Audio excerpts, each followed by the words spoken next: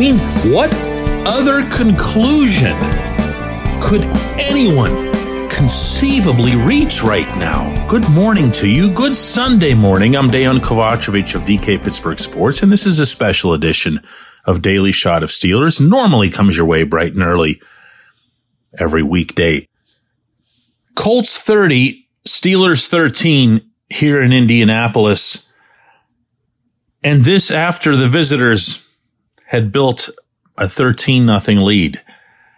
Everything, kind of like the season itself, just began to disintegrate.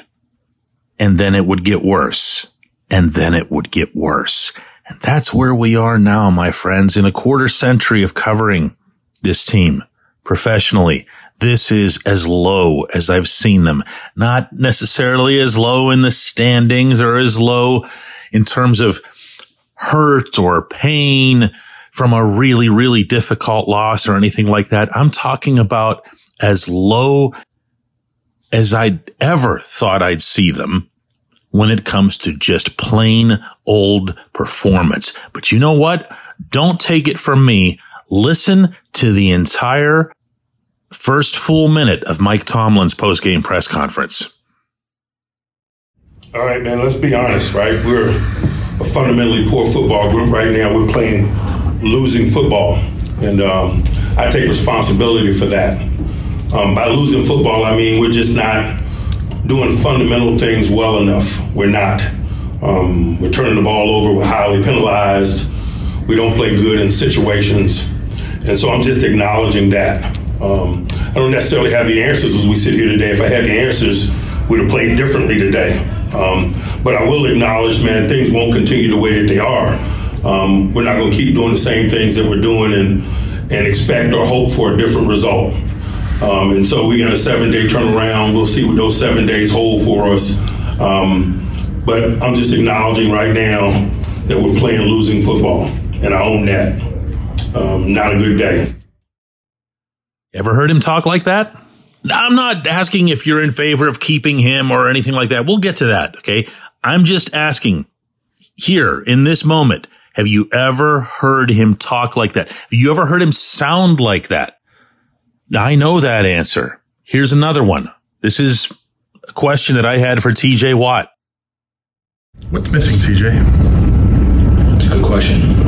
If I had that answer, I would tell you right now, but I think it's a combination of a lot of things, and that's what we need to figure out and solve as quick as possible moving forward, because we have a game in a week.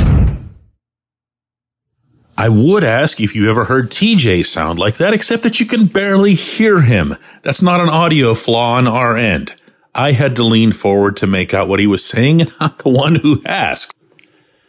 This isn't like anything else in the team's recent history, in large part because, as Tomlin replied to me when I'd later ask what was wrong with the running game, why the running game couldn't get going against the NFL's number 26 run defense. And he began to respond, and then he cut himself off and just basically said everything was like that. So which is it? That's going to be what gets debated, I think, over the next few days. Is it that they quit? Is it that they're not very good? Is it that they're, saving themselves from getting hurt near the end of a season? Is it that they don't believe in the game plan? Is it that the coaches don't know how to administer a game plan? Is it that there's a lack of discipline? Is it all of the above? Is it everything the way the coach himself said of this particular performance? Because if it is, and there's plenty of evidence to suggest that that's the case, then how does Tomlin remain employed beyond the end of this season? Meaning in Pittsburgh, meaning by Art Rooney. How does that happen? How does Rooney, who was here, he's always at the games, how does Rooney watch something like this? and take no significant action at the end of the season. And there isn't another significant action he could take other than replacing the head coach if he's doing his job. I think everyone sees that now. He can't just come in and say, Mike, I'm going to get you some young hotshot coordinators. Brandon Staley just got fired by the Chargers, and we're going to bring him in, and we're going to bring in some hot new DC, and we're going to change a lot of the things that he knows that won't work. He knows that won't fly. He now has a lot of evidence among the good that Tomlin has done that these things won't apply. He won't accept coordinators who could replace him. He won't accept game plans or methodologies that fly in the face of the way he's done things with complete control for 17 years now. He knows that.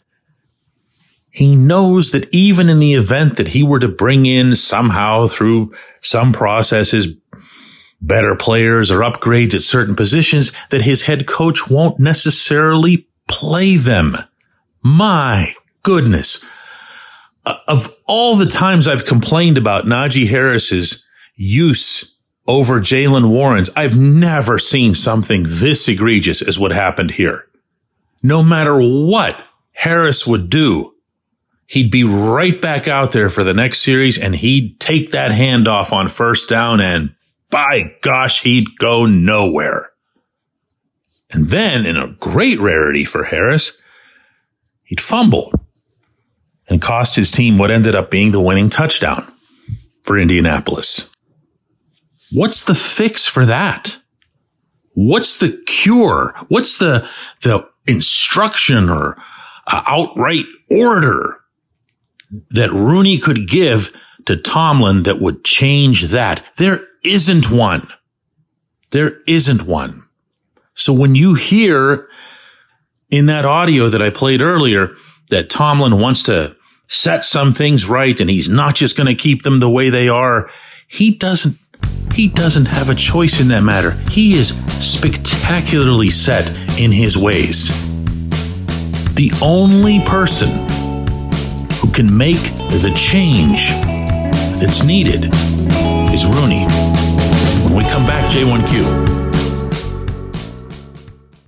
This segment of Daily Shot is brought to you by our good friends at Mike's Beer Bar. They're located on Federal Street, directly across from PNC Park. Mike has more than 500 beers on tap, including from more than 50 local breweries. Stop in and say hello. Tell Mike we sent you. Mike's Beer Bar.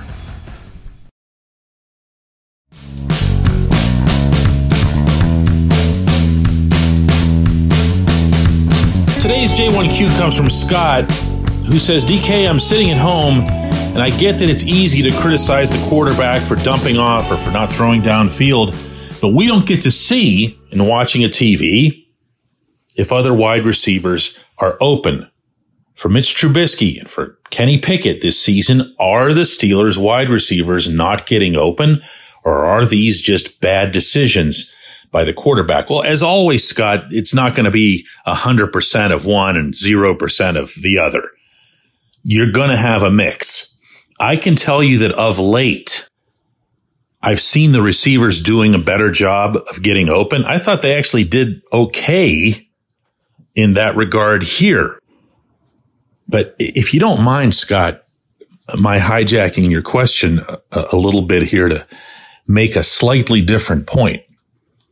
What I believe you might miss out on the most in watching TV versus seeing it in the stadium live is how quickly these quarterbacks and their pockets are being collapsed. I'm seeing a lot of delayed blitzes that, again, aren't going to show up on your screen. 1 second, there's just going to be somebody all over your QB, but you don't know where they came from. You don't know how they got missed. This offensive line and these tight ends, don't separate the tight ends from the blocking schemes ever when you're discussing that. The offensive linemen, the tight ends, and to whatever extent they're responsible on a given play, the running backs are missing everybody. And as a result, every opponent is now coming with a lot of these linebacker blitzes, and there's no answer for them. When one of them gets dialed up, it's either a sack or a big hurry. Not just a little hurry that makes the quarterback think, oh no, I better throw it somewhere else. No, this is the quarterback thinking, I'm going to die here. That's how bad these are. I mentioned to Corey Christen, our reporter from DK Pittsburgh Sports, who's here in Indianapolis with me, I said, man, did the Steelers give up some doozies when it comes to sacks. Like, they don't mess around. The sacks are these swarms of humanity that engulf the quarterback. And for anyone who has suggested over the course of this season that maybe we don't know, specifically pointing back to Pickett, what the Steelers have in him, they might be right. I don't know what Kenny would look like if he weren't under duress, but he is all the time. And hey, guess what question I asked Mitch last night after the game? Did you feel like you were under duress most of this game? They have a good front. They got some pressure. I know they got some sacks. We got to score more points. It never stops. It hasn't stopped now for 3 years. That's how long the Marquise Pouncey group, that had been around for almost a decade, was in charge of the offensive line. And wow, will Pittsburgh never, ever, ever take for granted a solid offensive line again. Because it's just been a disaster ever since. Yeah, there's been some decent rushing performances, but the pass blocking's been awful. Now, is that the line into which the Steelers have invested tens of millions of dollars and now a first round pick and even capital to move up in the first round is, of course, being for Broderick Jones? Chuks Okorafor signed for a ton of money to stay. James Daniels signed for a ton of money. Isaac Seumalo signed for a ton of money. Dan Moore is a draft pick. Kevin Dotson was allowed to leave. He was moved to a position that he's more comfortable, going to right guard instead of left guard, but the Steelers had already signed Daniels to play right guard, even though Daniels could have been a center, and Daniels being at center would keep everyone from having to see Mason Cole's struggles this year. This has been bungled in every single step of each of the past 3 years, now encompassing 2 general managers. What's the common denominator? Who's involved in all of these things? That's right. It's the head coach. My goodness. I can't believe that we even paused for a second to pick out one specific facet of what's wrong with this football team. Even that feels silly. That's how bad this is. But you know what? 3 more games. Still 3 more games. I appreciate the question. I appreciate everybody listening to Daily Shot of Steelers. And if, in fact, the sun comes up tomorrow, we're going to do another one of these shows.